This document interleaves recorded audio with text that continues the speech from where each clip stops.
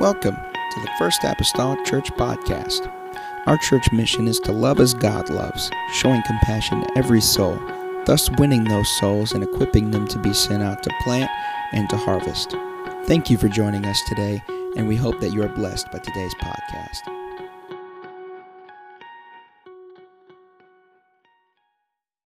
Getting a reworking of the mortgage here on the church and taking advantage of low interest rates. And so he was able to lower our interest rate here at the church at just 3.25%. And so we'll pay out the loan within 6 years. This will all be paid for and done and said. And so our goal would really be to get it done quicker than that. Our payment, we got right around where it presently is, real close, which is almost in the neck of the woods of $1,000 a month we pay for a mortgage here at the church. And so we would love to get that paid off even quicker. Amen. Because all that does is free up other funds to be able to do things with. Amen. Here around the church. And so, again, we're excited about that. Thankful to the Lord for that. If you'll remember, whenever Bishop said he first looked at that in the newspaper, it was right around, I don't remember what we actually got it for, but it was right around in the newspaper around $200,000. And so here we are from 2007 until now. And we've thrown chunks of money at it when we could, when we sold property down in Kingsburg and so on and so forth. And so, let's just have a mortgage burning party in less than 6 years. How about that? Sounds good. Sounds real good. Amen. So just to let you know that. Also let you know other monies, of course, have been coming in for the media fund. And so there's come enough money in now that first order of business. What you don't know is whenever the software that we use to run things on the screen and stuff, that software came along with the computer that we're presently using. And so our first thing that we bought with the media money was an updated computer that had a better processor and such. However, we've not yet been able to use that because, of course, the software didn't come with that. So happens the computer that we use is something that came from a relative of ours and it was given to us, and so I had the software on it. So with that being said, Brother Alex said it'd be great to be able to buy the software, and so with some of the money from media, we plan on buying the software that we use for up there, which is about $400 and $106. From there on out, everything nowadays, your Microsoft Word and things like that are all shifting to subscriptions and such, and so after $400, it'll be a subscription of $160 a year.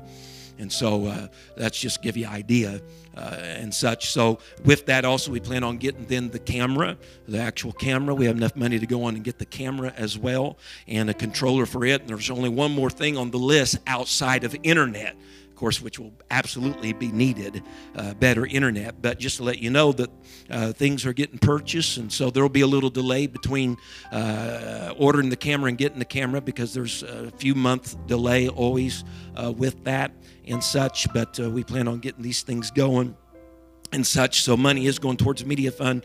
I was thinking in my own little brain today. I said, it costs money to be along with the cool kids, don't it?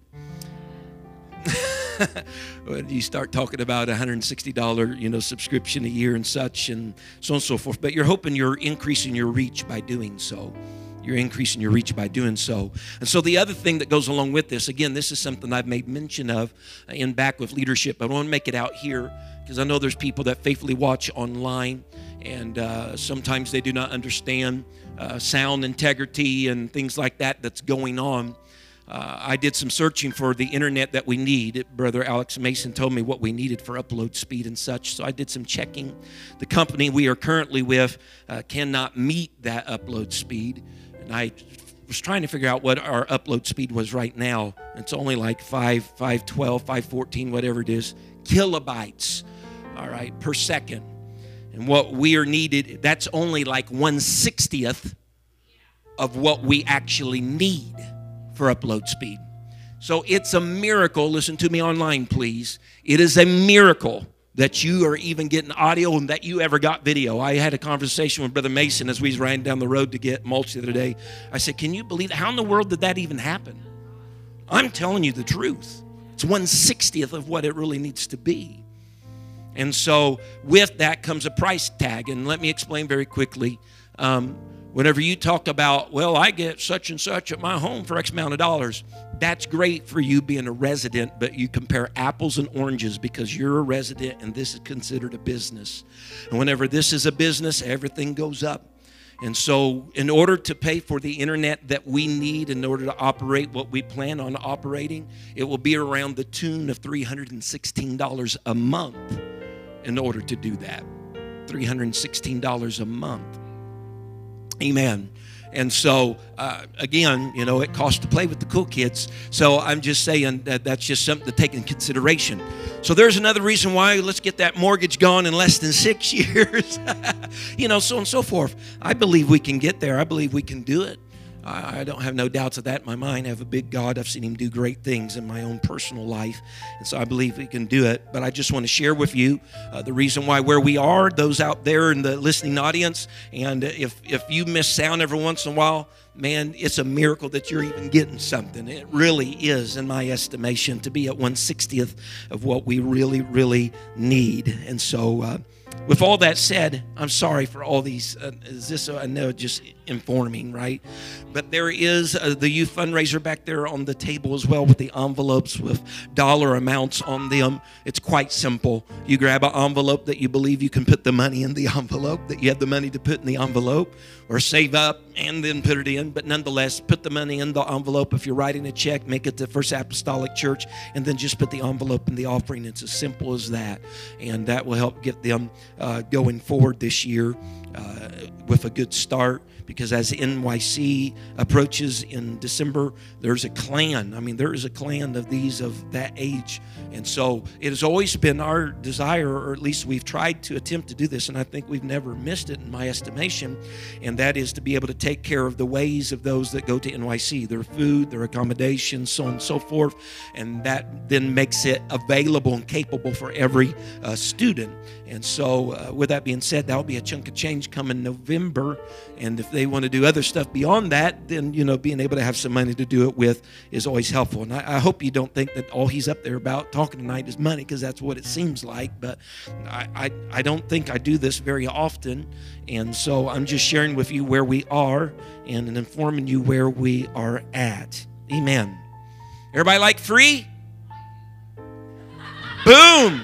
Well, there's still some ladies' purses that Sister Sheila brought that some ladies have not taken or picked up yet, and if that's accepting to you, there are still a few that are available. I appreciate the interaction, though. That lighten hearts all this money talk. You know, amen. So there are still some purses left.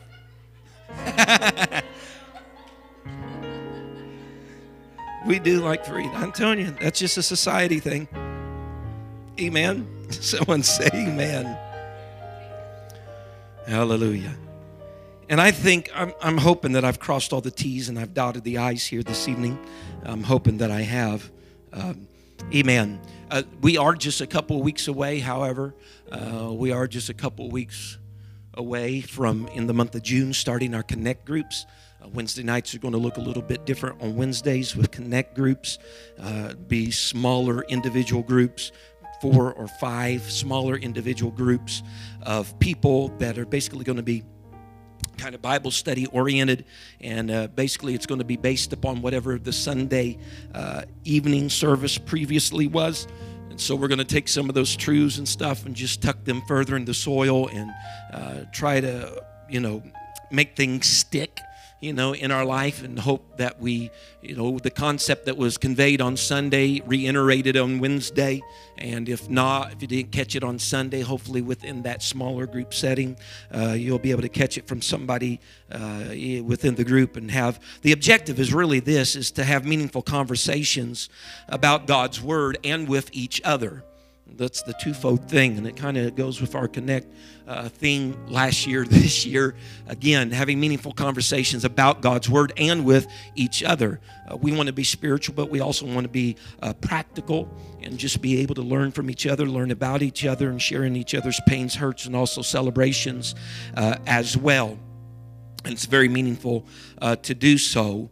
And, you know, whenever we were in Michigan and preached whatever it was 4 or so times there, I had on a couple different occasions people that came to me after church, and they shared with me, I think at least 3 different people at different times, shared with me after the sermons that they heard me preach, they shared with me thoughts or passages that came to their mind whenever I was preaching, or additional thoughts about what I was talking about.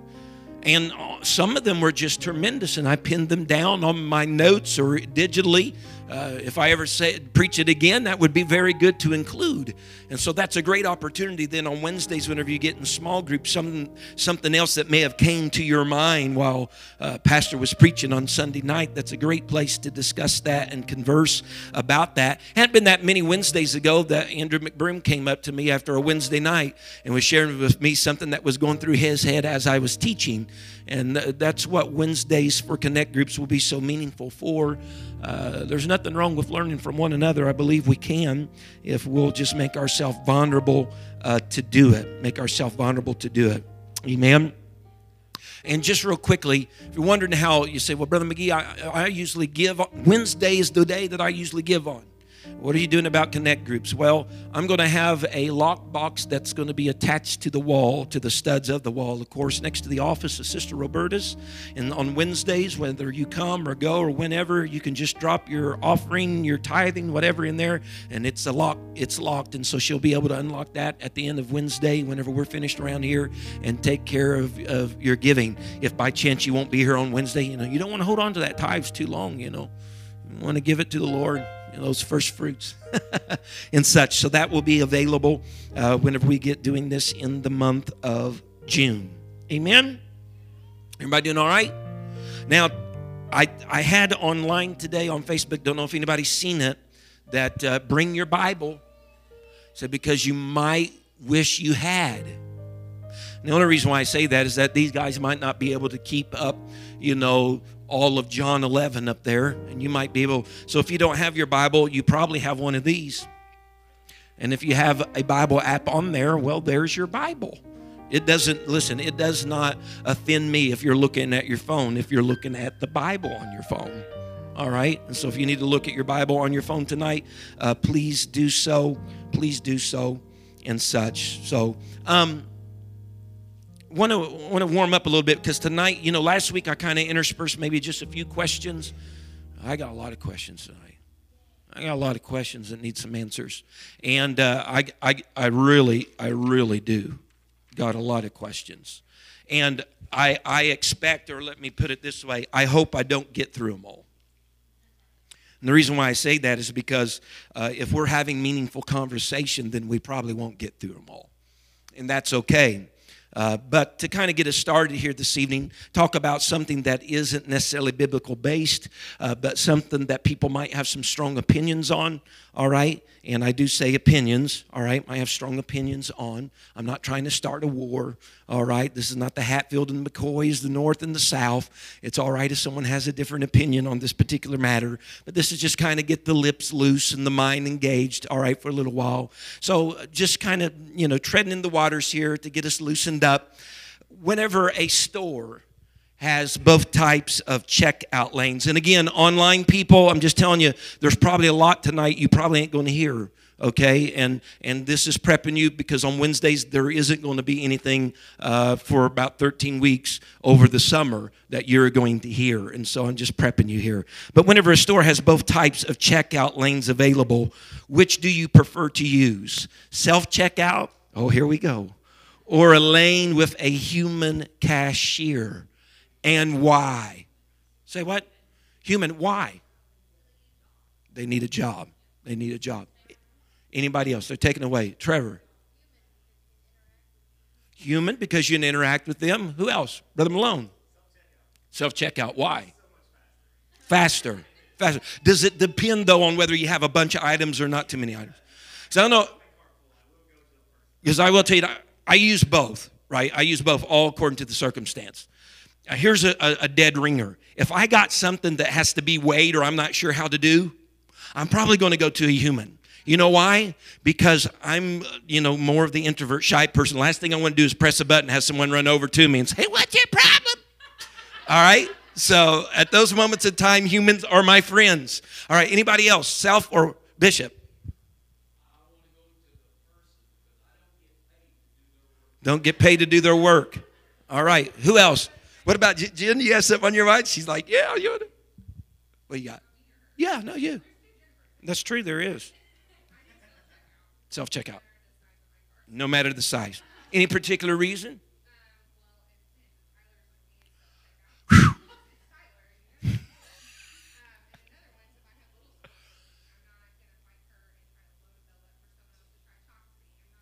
Mm-hmm. Right. I get it. No. Addison's listening very intently concerning that.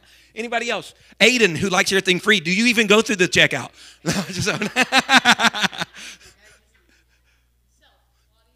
Self, a lot easier in Aiden's opinion. Anybody else want to weigh in on that? What about you, Dakota?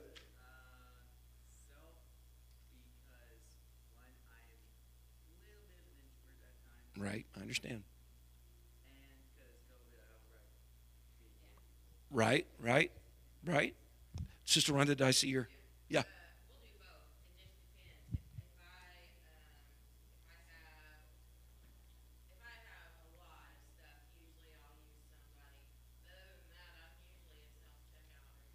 Now, is there anybody that tries to go through one of those small self-checkouts with like 2 loads of carts now?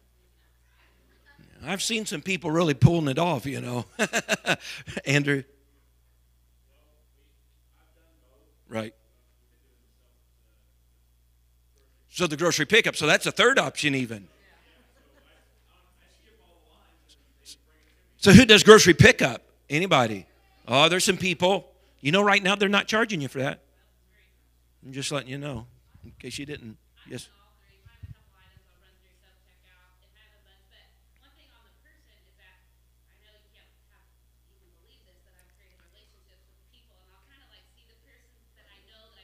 Mm-hmm.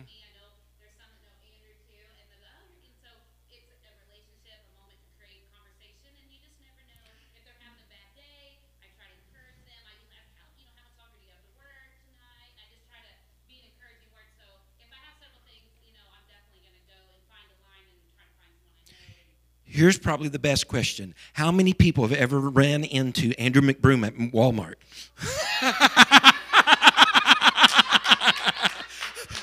There it is. There it is. Walt should have his face for like advertisement. It's just unbelievable. That is awesome. That's right. That's right. Has anybody shoplifted and not known it? Honest people. Yeah, we've done it. Have you ever left anything in your cart whenever you pushed it into the little thing and you left stuff in the cart? Absolutely. Absolutely. Amen. This was good. Y'all participated great. Amen. Now somebody's thinking about going to Walmart tonight. Okay. So let's transition just a little bit. Does anybody have anything positive that has happened to you this week so far? Anything that you say, this happened this week, or maybe it was something that turned out better than you thought. Maybe it was an undeniable God moment. Trevor, what is it? What was it? No homework. Something positive. Hey, you got to take it all. No homework. Aiden. Last week of school. That's a positive thing. Sure. Mike. Good. Arm and shoulders doing great with therapy. Landon.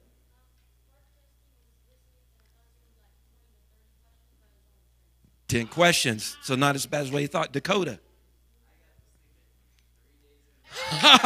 Shoo! And he resurrected on the third. Oh, you didn't say just completely 3 days, but who else? Something positive that has happened, something good. Who? Fred? Parts to get the jobs done. Have them, yes. You spilt Diet Coke. Let me get this right. You stubbed your toe and you did not cry about it. Hey, that's a win. That's a win. I tell you what. Anybody else? Something positive? Or maybe a God moment that's happened in your life this week? Something turned out better? Zach McGee.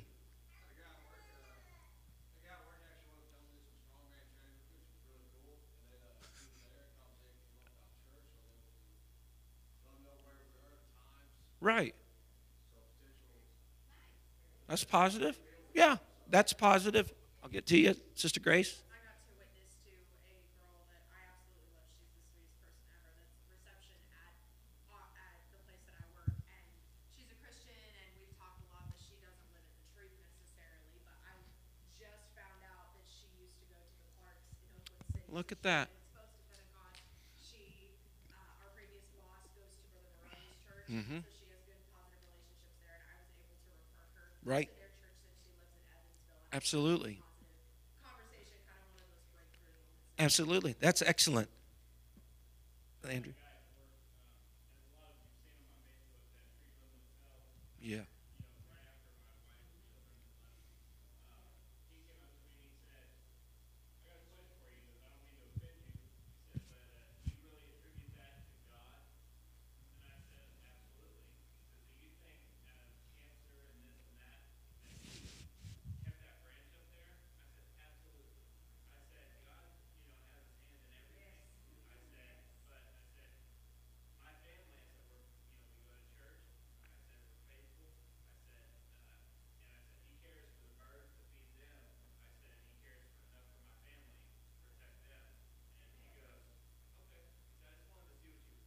Right. Right. Sure.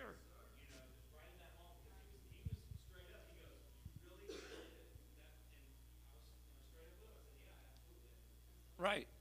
Was your hand up there? Positive. Amen. It was. Say what? Oh well, you had some help. Awesome.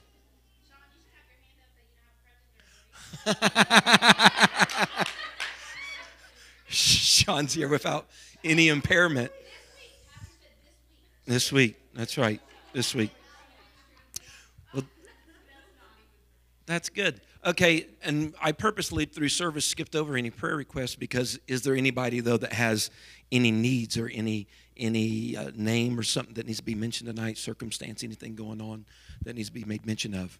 And I allow you to say whatever it is. Yeah. Anthony Wilson Jr. It's Anthony's son. He had a stroke at work on Monday. He's doing okay, but he's in recovery. All right, let's remember that. Anybody else? Brother Fred? Okay, Terry McGuire. Sam? Barbara? Sister Jessup?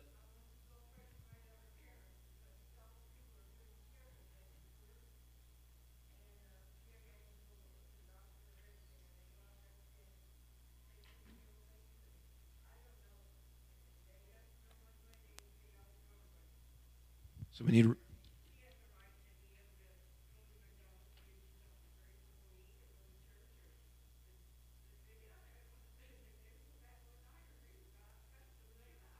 So we need to remember Karen.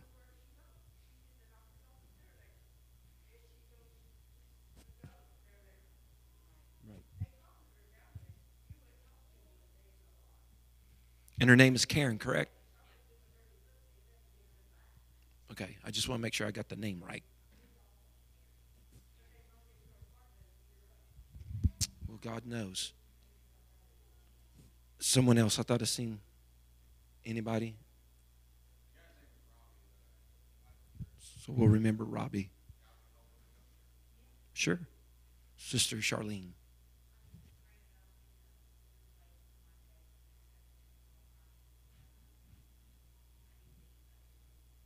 Right. Okay. Let's remember that. Sister Brenda?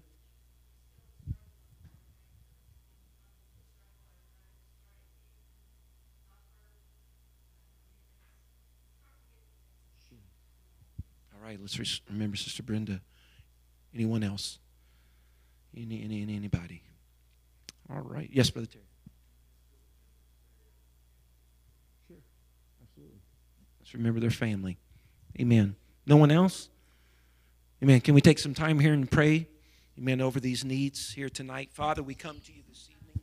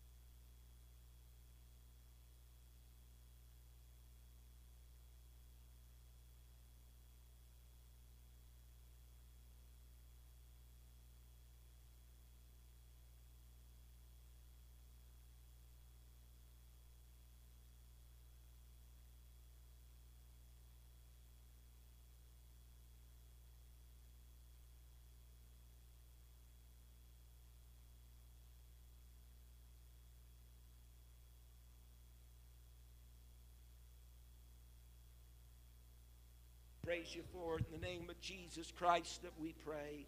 Hallelujah, hallelujah, hallelujah, and amen. Everybody say amen. Amen. Can I have a couple of you guys to help me out here real quickly, please? Please. Yeah, just a couple of you, Two. That's fine. We'll do it. You can pass these out. You can pass these out. You can pass these out. You can pass these out. Just leave me one. Oh, there's one on the floor.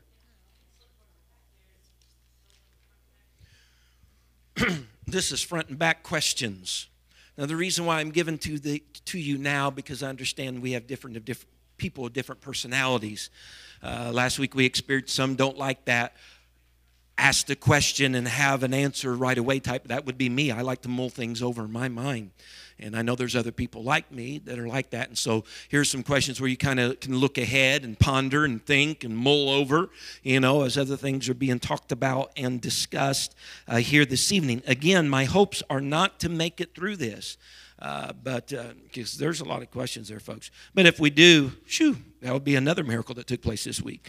But nonetheless, again, I hope that we have meaningful conversation around God's Word and with each other. We've already had some meaningful conversation. Think about the things that you learned tonight, just about each other's week, and you'll know why they're in the checkout lane now that they are whenever you're at Walmart. And seriously, just some of the different things.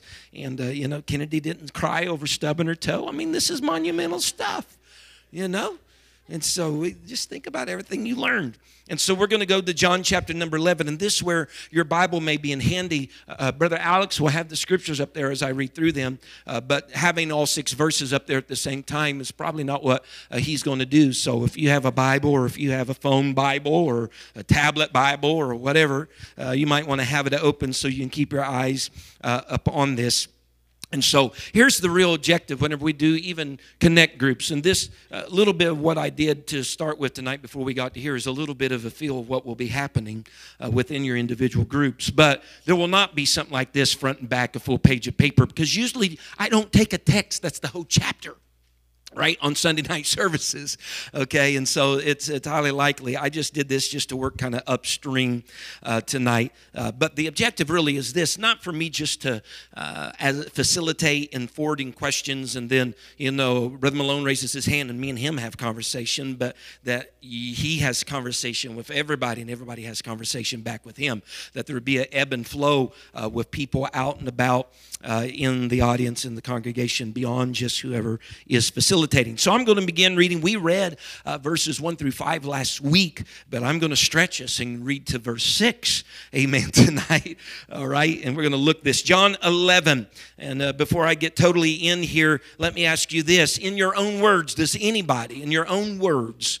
what do you believe the overall story of Lazarus is about in John chapter number 11? What is the big thing, or what in your mind, what stands out to you is the big overall, storyline, idea, concept of John 11? Anybody? You're kind of, you're doing it real hard, Sister Sheila. You got, do you have something for me, or are you just intimidating me here up here? What's going on? Anybody? Go. Go on. I just said whatever you thought.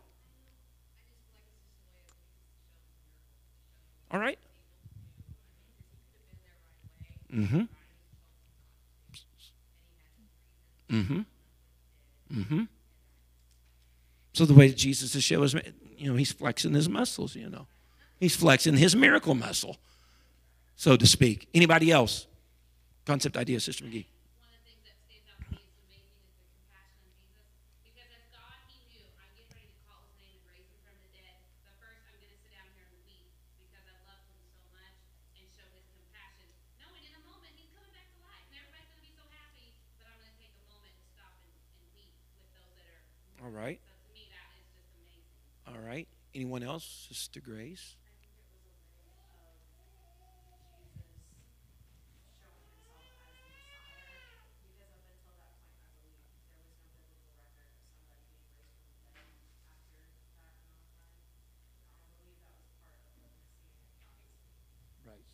The dead being raised. Bishop.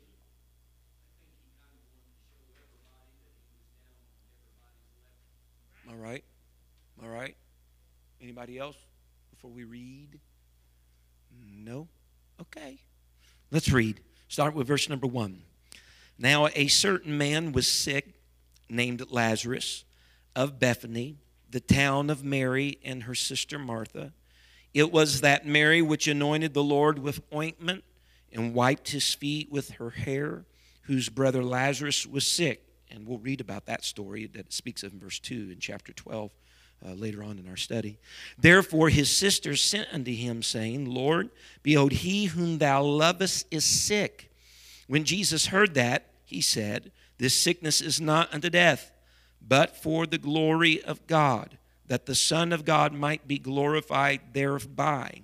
Now Jesus loved Martha and her sister and Lazarus. When he had heard, therefore, that he was sick, he abode 2 days still in the same place where he was. So we're going to start just getting our feet off the ground here a little bit. All right, go from maybe the easier to a little bit of the more complex and conversational type things. What were the names of Lazarus' sisters? Landon, Mary, and Martha. Bonus, can you tell me which one was typically the one that sat at Jesus' feet and which one it was usually always busy? Come on, I'm rooting for you. Oh. I knew that. I knew that's what you meant. I knew that's what you meant. Good try, though. That is excellent. Amen, because that isn't even mentioned in this part of Scripture. I'm just seeing if you remembered anything that we kind of struck on last week. Where did they live? Where did these three live? Come on. Mariah. Bethany. Very well. Very well, Bethany. So I am going back last week. So if you weren't here last week, this is a little disadvantage, and I apologize for this. But last week, what was Jesus getting at when he said Lazarus' sickness was for the glory of the Lord? How was Jesus glorified in the Gospel of John? So remember from last week, he said that this is for the glory of God. What was Jesus talking about based upon last week where he talked about this was for the glory of the Lord? Someone says, I slept a whole week since then. Dakota slept 3 days in a row. Anybody? My whole lesson last week was for his glory. Yeah, Pat. The resurrection of Lazarus? Yeah. What else? What is Jesus talking about? It's for his glory. Anybody else? No. No one? Hold on. Who's saying that?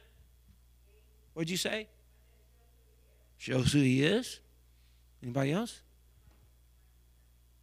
Nobody else brought him back to life? Is that what I heard? Yeah? Trevor. He's being a show off. Show how powerful he is. Brother Malone. Did it have to do with the happening 4 days afterward, raising somebody from the dead? All that's good. All that could be for the glory of the Lord. Yeah. Reading verses 5 and 6. Look at this. And do I have anybody that would volunteer to read? Just you would read verse 5 to 6 back to back. Just 5 to 6. Just read that for me again, and let's then look at the next question. Now Jesus loved Martha and her sister and Lazarus. When he had heard, therefore, that he was sick, he abode 2 days still in the same place where he was. Does anything strike anybody reading those two verses back to back that seems just almost a little peculiar? I mean, whenever you read them together, does anything, because Jesus loves them, it's like verse 5, right? But when he hears about Lazarus' sickness, he stays in the same place. Bishop, I mean, how are we supposed to, what are we supposed to observe or interpret from this? He loves them, but when you're sick, I'm not coming. Bishop.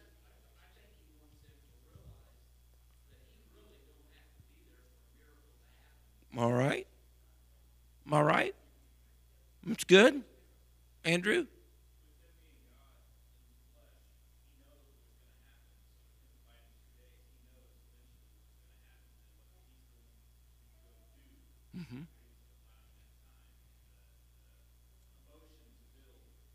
Right. Brother Malone? I'm just going to guess that wherever he was for the extra 2 days is where he needed to be at. All right. Felt like there was a work he needed to do there. All right. Excellent. Trevor? Ooh. Right? Just that's a good idea. Yeah. There's sometimes God tests us. How many's ever been tested with time when you thought something should have happened sooner than it did? Yeah. Absolutely. Anybody else? Sister Mariah.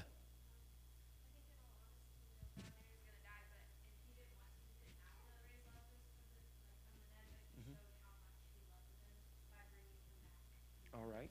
So he didn't have to, but he did. He showed his love by doing it. Anybody else? Anyone? Amen. I know whenever I was reading this today, I was just thinking about it myself a little bit. And I thought that maybe John included that Jesus loved them for the purpose that he was going to be in verse number 6, that when Lazarus was sick, he didn't go. You know, just a reassuring that he loved them in spite of whatever his action was, you know, in the moment. So, you know.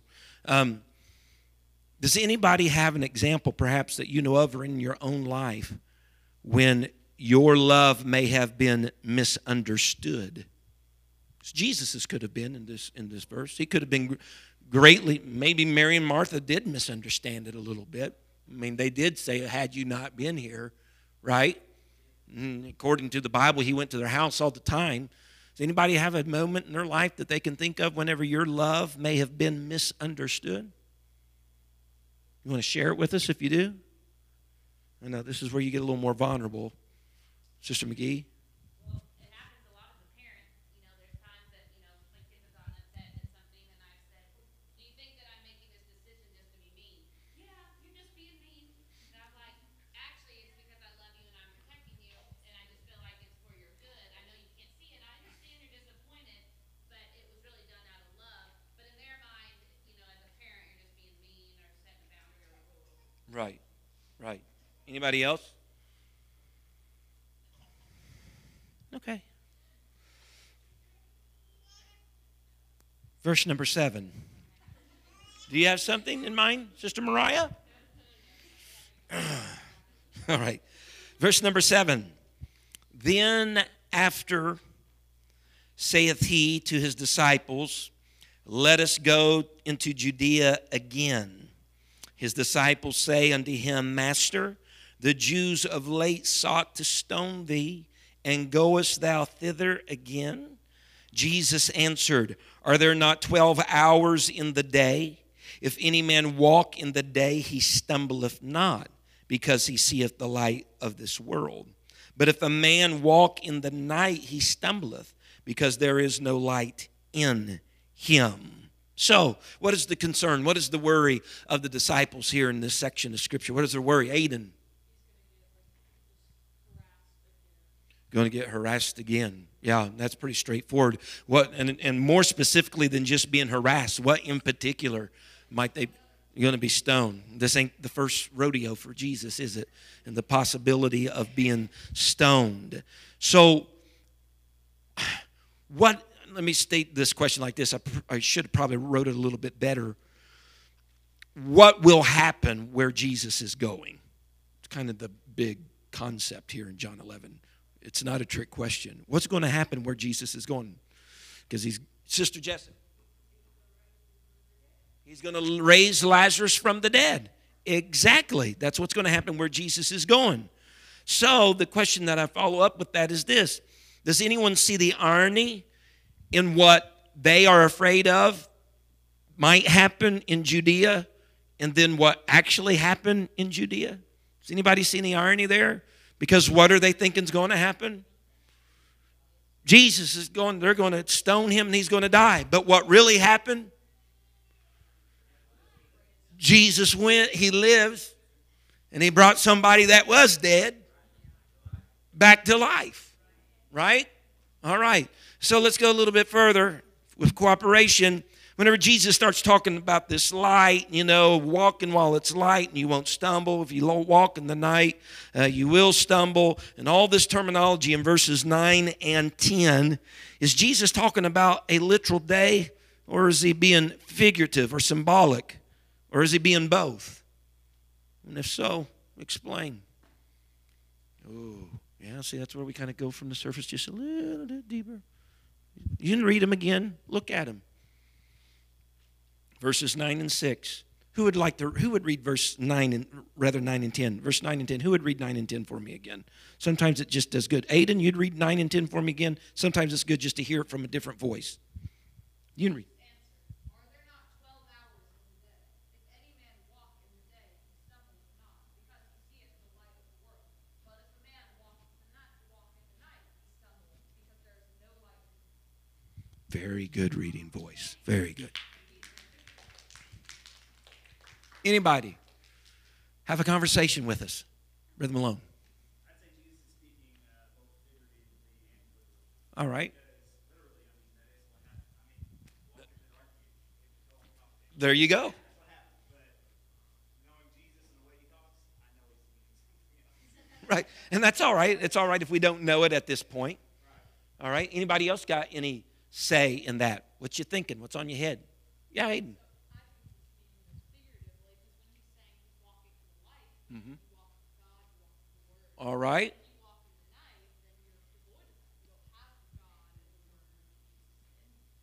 Excellent. Good thought process. Good thought process. Absolutely. Anybody else want to comment on that? Weigh in on that? All right. Here we go. Next question. You've already read it.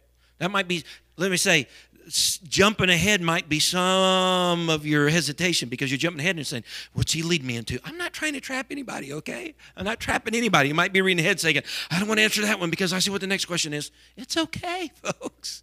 It's okay. When he mentions, and this is in verse number 9, when he mentions the light of the world, how could or how might that relate to him being what he said himself to be at different times, the light of the world? And I think Mr. Aiden has already hit on that a little bit from our last question, right? Symbolically, we'll see if this goes anywhere. What might Jesus be saying to them about walking during the day compared to night? Again, that basically is answered in Aiden's answer as well. But there's other possibilities. I'm willing to entertain other possibilities as well. Right? Anybody? I'll tell you a scripture that comes to my mind whenever I think about those two verses, and I think you have this one up there. John, not John, but it's John. It's 1 John, though. 1 John, chapter 1, verse 5. There it is. Yeah. This then is the message which we have heard of him and declare unto you, that God is light, and in him is no darkness at all. If we say that we have fellowship with him and walk in darkness, we lie and do not the truth. But I'm with you. And if we walk in the light as he is the light, we have fellowship one with another. Amen. But we then have the real literal aspect, right? And a little point of information that you probably wouldn't know unless you dug into this.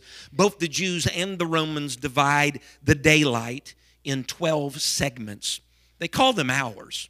12 hours or 12 segments, regardless of what season it is, right? And so we understand there's certain times of year that we have more light than other times, but it doesn't matter. They divide that daylight into 12 segments or 12 hours. And so then the night they divide as well. So he's saying, we got 12 hours in a day. Well, they always are going to have 12 segments of daylight, no matter what time or what season it was. And that's just a little information that you may not otherwise know.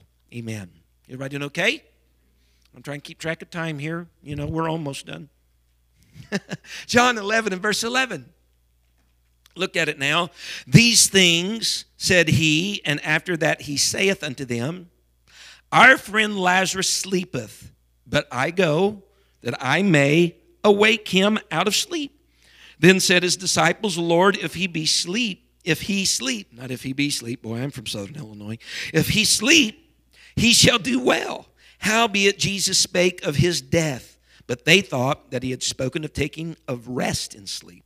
Then said Jesus unto them plainly, Lazarus is dead, and I am glad for your sakes that I was not there, to the intent ye may believe. Nevertheless, let us go unto him. Verse 16, we'll tap on there. Then said Thomas, which is called Didymus, unto his fellow disciples, let us also go that we may die with him. So, what is the misunderstanding or what is the confusion in this particular section of the chapter, this particular section of Scripture? What is the confusion that's going on? Amen. Somebody that hasn't said it, Sister Tiffany, I'm just drawing you in. If you would rather not, that's fine. What is the confusion that's going on in this section of Scripture? Okay, that's fine. Anybody else? I'm trying just to find someone else, Brother Malone. Sleep versus death. Right. Jesus is saying he sleepeth, right? And the disciples really not picking up what Jesus is throwing down. Okay? And so the Bible says he plainly tells them that Lazarus is dead. And we know in Scripture, it's not uncommon for us to use the idea that someone sleepeth, that they're dead. Even all the way back in the Old Testament, the Bible talks about how that person went to sleep with their fathers. It's not that they all went to bed at the same time, okay? It's that someone is already dead and that they just went to be in the family grave. They slept with their fathers, all right? So next question, what might Jesus' description of Lazarus being asleep tell us about our own deaths? When he's talking about what has happened to Lazarus as being as though he's asleep, what might that say about our own deaths? I know this just causes us to think a little bit. Because Jesus is calling death sleep. So what might that tell us about our own death? What is it, Sister Sheila? Come on now. Don't be bashful.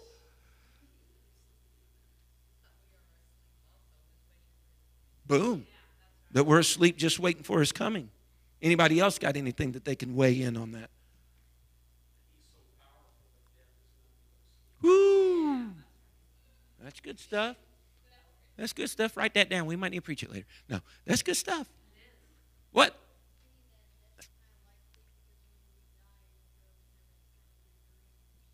Oh, okay. I see. Yeah, possibility. Anybody else? So what's it telling about our own deaths? Okay, let's go on to there. Then is there life after death?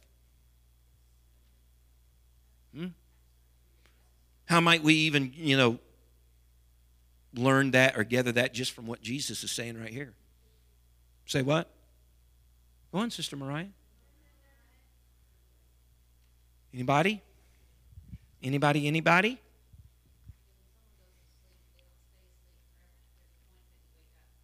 Right. There's a point that you wake up. Life after death. Is life after death for everyone? Will everyone have life after death?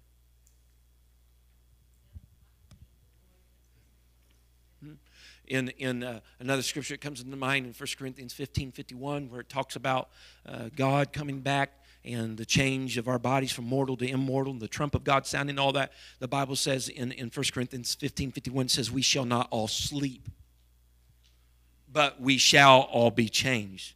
And when it's speaking about sleep there, it's talking about death.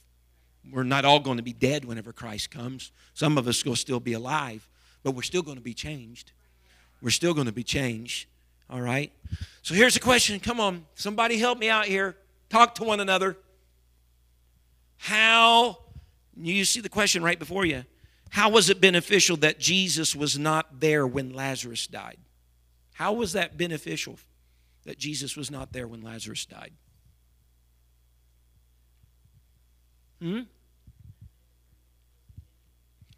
How was it beneficial for Mary and Martha, or for anybody that was there at the tomb? Around Lazarus? How was it beneficial that Jesus wasn't there when Lazarus died? Aiden. All right. Someone else? Brother Terry?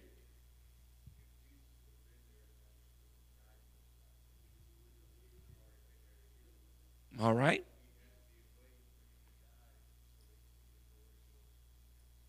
It's like Nobody's going to die in Jesus' presence type of thing, you know. He interrupts the best of funerals. Right? Anybody else? Brother Malone, sorry. I'm not trying to overlook you. Jesus tells us right here, it's so that his disciples will believe. So that they, to the intent, you're using that phrase, to the intent ye may believe. Yes, Trevor.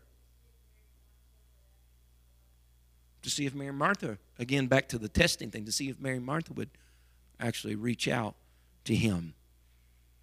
Anybody else? Everybody's thinking, aren't you? You're thinking. Now, the last question here in this section is from verse number 16. All right. Who is the him Thomas is speaking about in verse 16? And just to set everybody at ease, most people are hung, even some of the greatest scholars, over who the him is, okay? Just to set everybody's, he's got one, he knows what it is, and he's probably thinking I'm an idiot. And all. No, that is not the case, folks. Who is the him Thomas is speaking about in verse 16? Is it Jesus or is it Lazarus? Because notice there in verse 16, Thomas says, let us also go that we may die with him. Who is the him? Is it Jesus?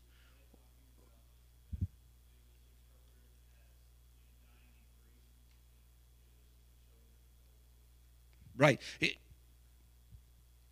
That's a good question. Now, is he talking about dying with condolences? Is he talking about a literal death? What's he talking about? I'm just throwing that out there just for thinking. You just think a little bit.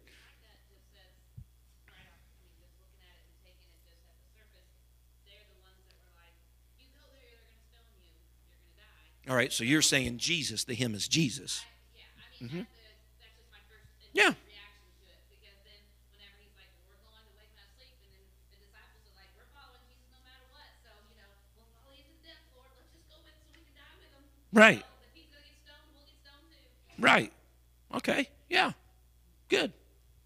Brother Malone. My thought is Lazarus because Mhm. one, he is already declared. Right. That he's dead, but I'm thinking that Thomas is going, whatever's going to happen to Lazarus, because he already knows that Jesus is going to raise him from the dead, raise him from the dead. So I'm thinking that they want the same thing that Lazarus did. All right. So like the similar experience. Sister Mariah. If you get a finger up, I'm calling on you. It doesn't matter. Mm-hmm. Maybe Lazarus had disciples, but Mm-hmm. because I know it was Jesus. Okay. Trevor, well, we got a good talkative group of young people. That's good. What you got?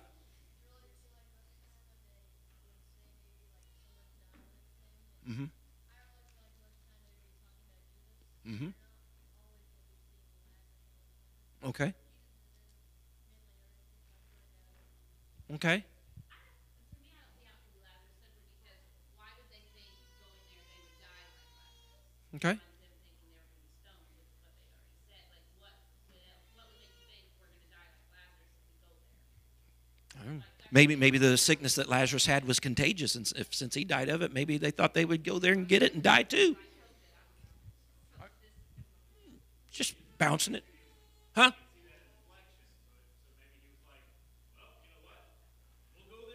Yeah, we don't have inflection. It's just like a text message, right? We have no tone, no inflection, anything like that. Amen. Everybody doing okay? All right. Whew. All right, let's go on to verse 17. I'm keeping track of time. I won't let you go past the 8:30 hour. I know I've already been up here about 44 minutes, so I won't do that to you. But let's just see if we can just do one little other section, okay? Or part of one at least. Verse number 17. Then, when Jesus came, this is a little long section here, he found that he had lain in the grave 4 days already. Now Bethany was nigh unto Jerusalem, about 15 furlongs off. That's a good biblical measuring distance, language. It equates to about 2 miles, okay? And many of the Jews came to Martha and Mary to comfort them concerning their brother. Then Martha, as soon as she heard that Jesus was coming, went and met him. But Mary sat still in the house. Then said Martha unto Jesus, Lord, if thou hadst been here, my brother had not died. But I know that even now, whatsoever thou wilt ask of God, God will give it thee. Jesus saith unto her, Thy brother shall rise again. Martha said unto him, I know that he shall rise again in the resurrection at the last day. Jesus said unto her, I am the resurrection and the life. He that believeth in me, though he were dead, yet shall he live. And whosoever liveth and believeth in me shall never die. Believest thou this? She saith unto him, Yea, Lord, I believe that thou art the Christ, the Son of God, which should come into the world. Amen. So, and this, the first question here actually is not necessarily in this section, but we've covered it thus far. Was Jesus informed about Lazarus being sick or about Lazarus being dead? What do I hear? Sick. He was informed about Lazarus being sick. And yet we read in verse 14 that he told his disciples plainly that Lazarus is dead. Right? All right. Now we read in verse number 17 that he goes to Bethany where all of this has taken place. And the wording is this: he found out that he had lain in the grave 4 days already. Second question I pose here is, does it seem odd that Jesus knew that Lazarus was dead without being told, and that he had to find out that Lazarus had lain in the grave 4 days? So he knows Lazarus died. Nobody told him. But when he shows up, he finds out as though he learns that he's been in the grave already 4 days. How can we bring any sense out of the fact that he would know something he wasn't told, but then has to learn something that he hasn't been told? Pat. Whew. Pat's preaching. Pat's preaching. Anybody else want to say something?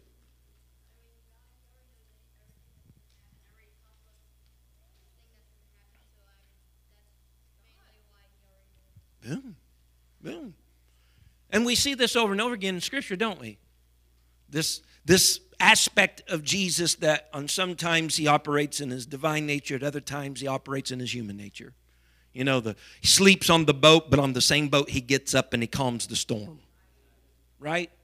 We see these aspects about Jesus Christ, the two different natures that he operates in. And so as is his divine nature, Jesus knew Lazarus was dead, though no one told him. His human nature, he learns, as it's almost, in Scripture, he finds out that he's already been in the grave 4 days on his humanity side. And so we have this dual nature of Jesus Christ. Again, as Brother Pat said, God being manifested in the flesh. And there's times he flexes his God muscle, and there's other times then that he shows himself to be thirsty and hungry, just subjects himself to the things that a human would subject himself to. Brother Terry.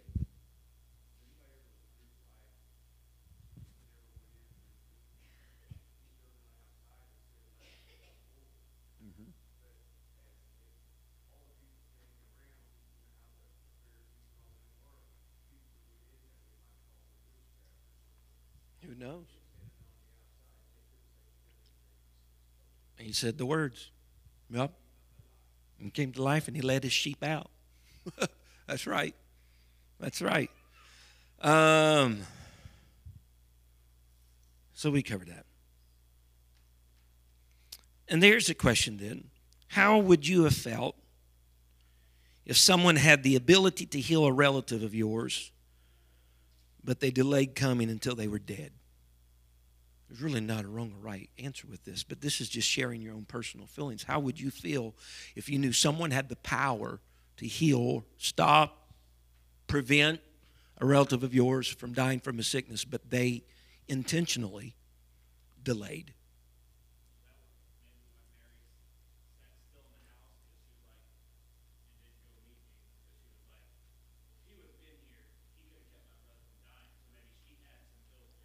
Maybe. Yeah.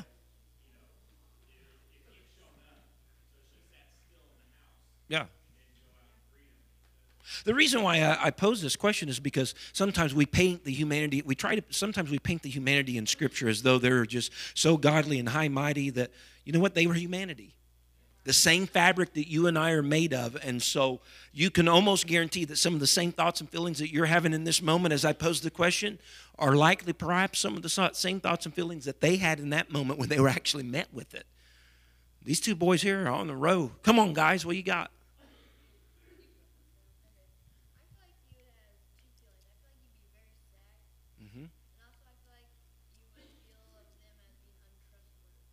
All right. All right. So feelings of being very sad and perhaps being the other person being untrustworthy. Yes, Aiden. Shock. Like, you can heal him and cause him to not die, yet you just decide not to. And angry. Right. Like, same reason. Shock. Right. Just shocked, appalled. I mean, what in the world's going on here? We've had you in our house several times. Right? We fed you at our table and let you sleep in our quarters. I mean, think it'd be right? Whatever happened to the I scratch your back, you scratch. Yeah. Did you have anything else, Bishop? Yeah. Is this what love looks like? I think it's two things. It shows that they knew he was God and had the ability to heal him. Mm-hmm. So they knew, he has the ability. But I think it also showcases the feelings that we have when we pray about something and God doesn't answer the way we want to. Because he can see everything. And we can't see what we can see. We just have the moment where he can see the end from the beginning. And so there's the twofold. I know he is able. It's kind of like the Old Testament. God can deliver us, O King. But Right. whether he does or whether he doesn't, we're not going to bow. And so they knew that he could. But sometimes that's us, in the moment where God maybe doesn't answer in the way or the time that we think he should. But then that comes down to the trust. Do we trust him and what he's doing and how he's doing it? Yes. Anybody else? Right, you had your hand or you had this little thing going on. Huh?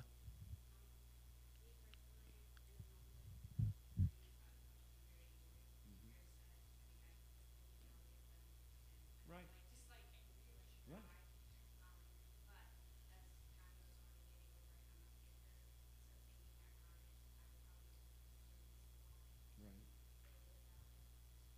Right. Dakota?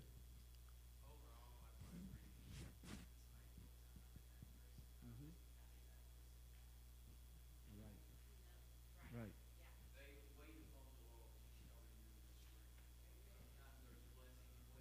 Yeah. Sister Charlene back there?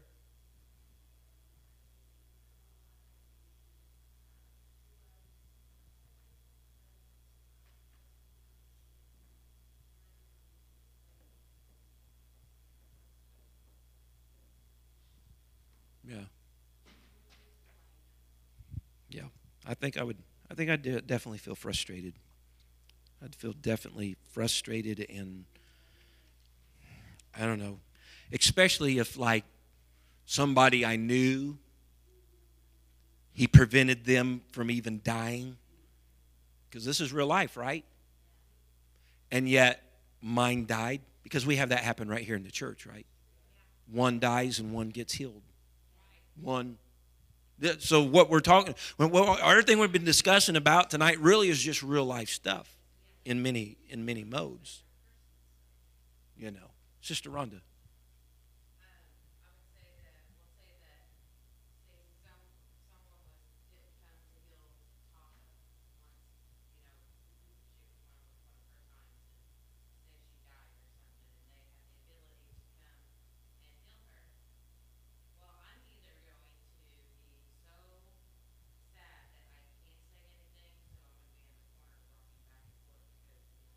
Right. The floodgate open.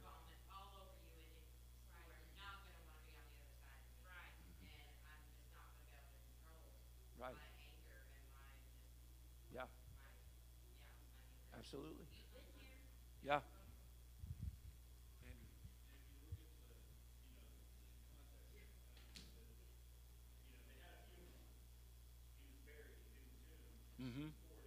Mm-hmm. Mm-hmm.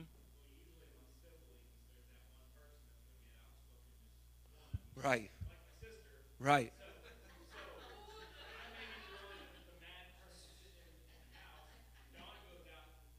Sure.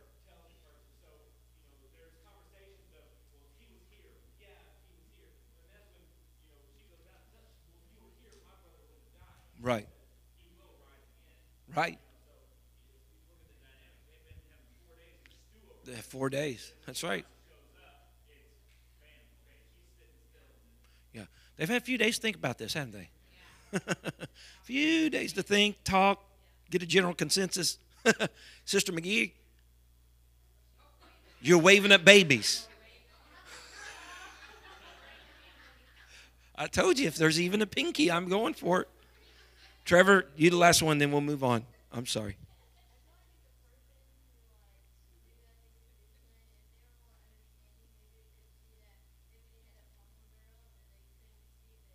All right. So maybe there was a reason for the delay. Maybe a reason for the delay. Waving at babies. So here in this section of Scripture, and I think we've already touched on it, but I'll let someone vocalize it. In what way does then Martha seem to express her disappointment? In what way does Martha express her disappointment? And in the same token, though, how does she express, though, her belief and faith as well? It's kind of a two-edged sword that Martha has. She almost expresses disappointment, but she also expresses faith and belief. Where do we see that? What kind of tips us off a little bit toward these two items? Anybody?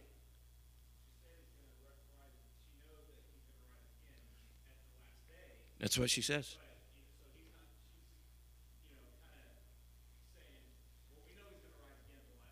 Mm-hmm. That day.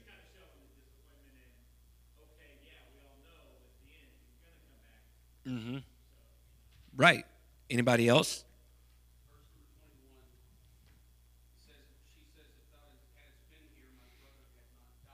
Right.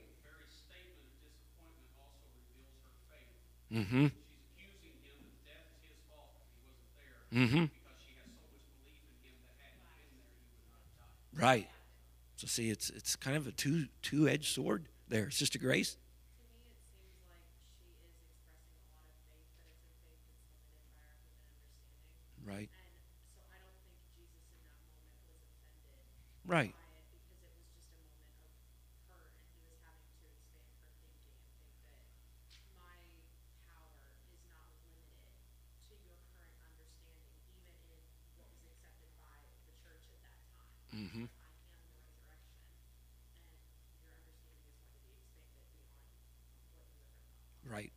And I agree that, I don't believe Jesus is offended. I've told you before, Jesus is not offended by us. Our lack of understanding, and for sure not by questions. Jesus being a Jew, and Brother Mason can attest to this, disciples and rabbis, most of their discussions and teachings all just center around mainly the forwarding and batting back and forth questions for answering and discussion, and a little bit of like what we've got going on here tonight. And so, Brother Alex, I seen your hand out of the tip of my eyelid.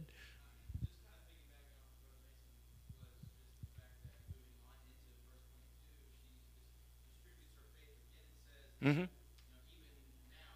Even now. Mm-hmm. Yeah. Right. Yeah, absolutely. And those are some of the things that cause me to, pose the question as well. All right. All right. Is the resurrection portrayed as an event or a person in this section of Scripture? And I'm going to be closing. These are the last ones right here in this section. Is the resurrection portrayed as an event or as a person in this section of Scripture? And why do you say that? What? Person. Why do you say that? All right.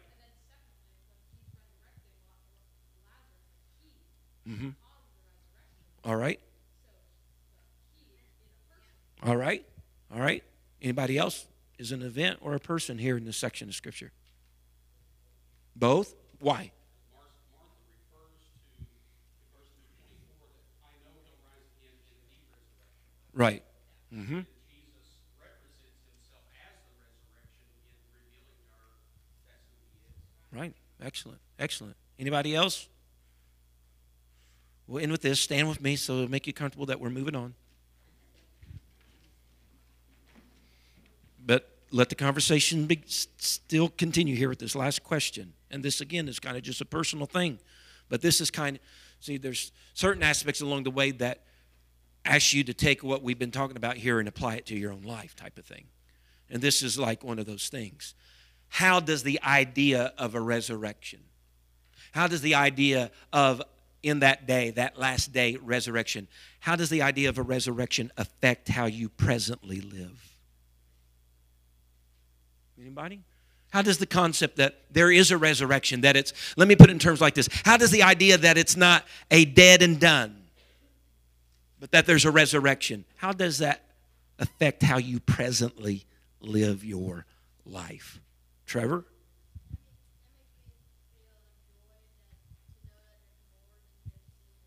Okay. Anybody? Aiden?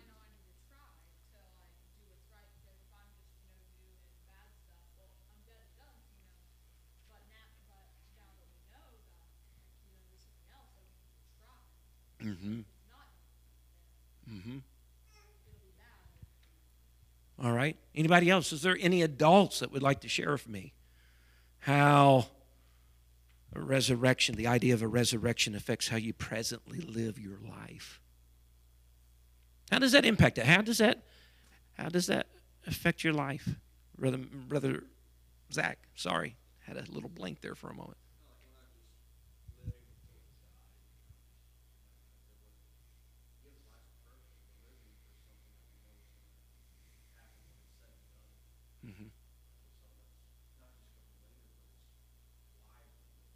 Mm-hmm. A purpose. Brother Malone. If there was no resurrection, there would be no need for us to be here right now. There would be no reason to live a moral life. There would be no reason to set ourselves apart as we do from the world. Mm-hmm. There'd be nothing to live for. There's no sense in, there's nothing after this if this is just all we have. Right. Brother Alex.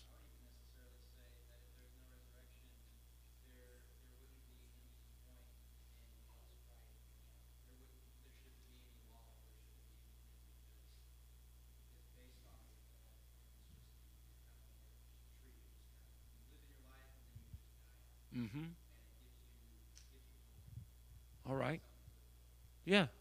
Sister McGee. He said, how does the knowing of resurrection affect how we live now? Yeah. There's a lot of things that we do now that there's no benefit for us down here on earth. We're investing in eternal things. We're investing in the kingdom, whether it's our time, our finances, the things that God asks of us to do. We know that we're laying up treasures in heaven, Mm-hmm. as Scripture says. We know there's a resurrection. We know that there'll be things, that reward may not come till we're dead and gone and, on to be with the Lord.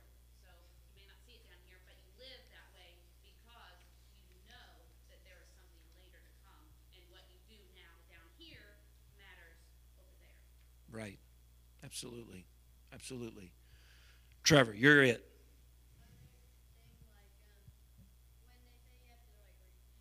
Mm-hmm. Yes. Boom. That's what even the Bible says. If he didn't resurrect from the dead, then we're still in our sins. All of those things are meaningless if he didn't get up. And because he got up, we'll be able to get up. Amen. I'm grateful. I did have a point behind the his, go, their fear.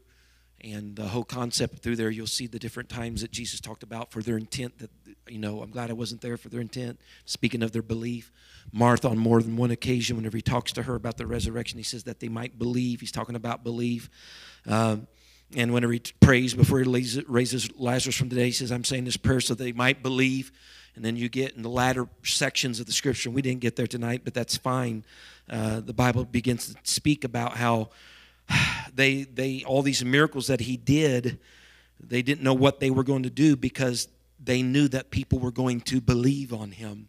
And so his very go, all through John, even the middle verse of it all, which is the key verse, is that they might believe and have life through his name. His old go is that they would believe, and his go is their number one fear, that they would believe, and there would be this alteration and their change. But nonetheless, I guarantee you, someone's going home tonight and going to remember more from John chapter 11 right now than what they probably may have than if I stood up here and just lectured for an hour. Guarantee you. Amen. Let's pray tonight that the Lord would seal these. And you can take these papers home. You might look at the other questions and answer them to yourself in your own home, or just entertain the thought of them for a time of devotion. Lord Jesus, we love you. We appreciate you tonight. God, we're thankful, Lord, for this group of people. We're thankful, Lord Jesus, for your word. Lord, we have had conversation tonight, God, around about your word, Lord Jesus, and with each other. God, there's been times we've been lighthearted, and there's other times, Lord, like ending here, God, as we've considered, Lord, the impact of the idea of a resurrection, how that has it, Lord God, some type of reference or some type of bearing upon our own lives. I pray, oh Lord, let these things that we have spoken. Thank you for listening. If you would like more information about our services and activities, you can find us on Facebook, Instagram, and Twitter with the username FACMC. Again, that's FACMC. Thank you, and have a blessed day.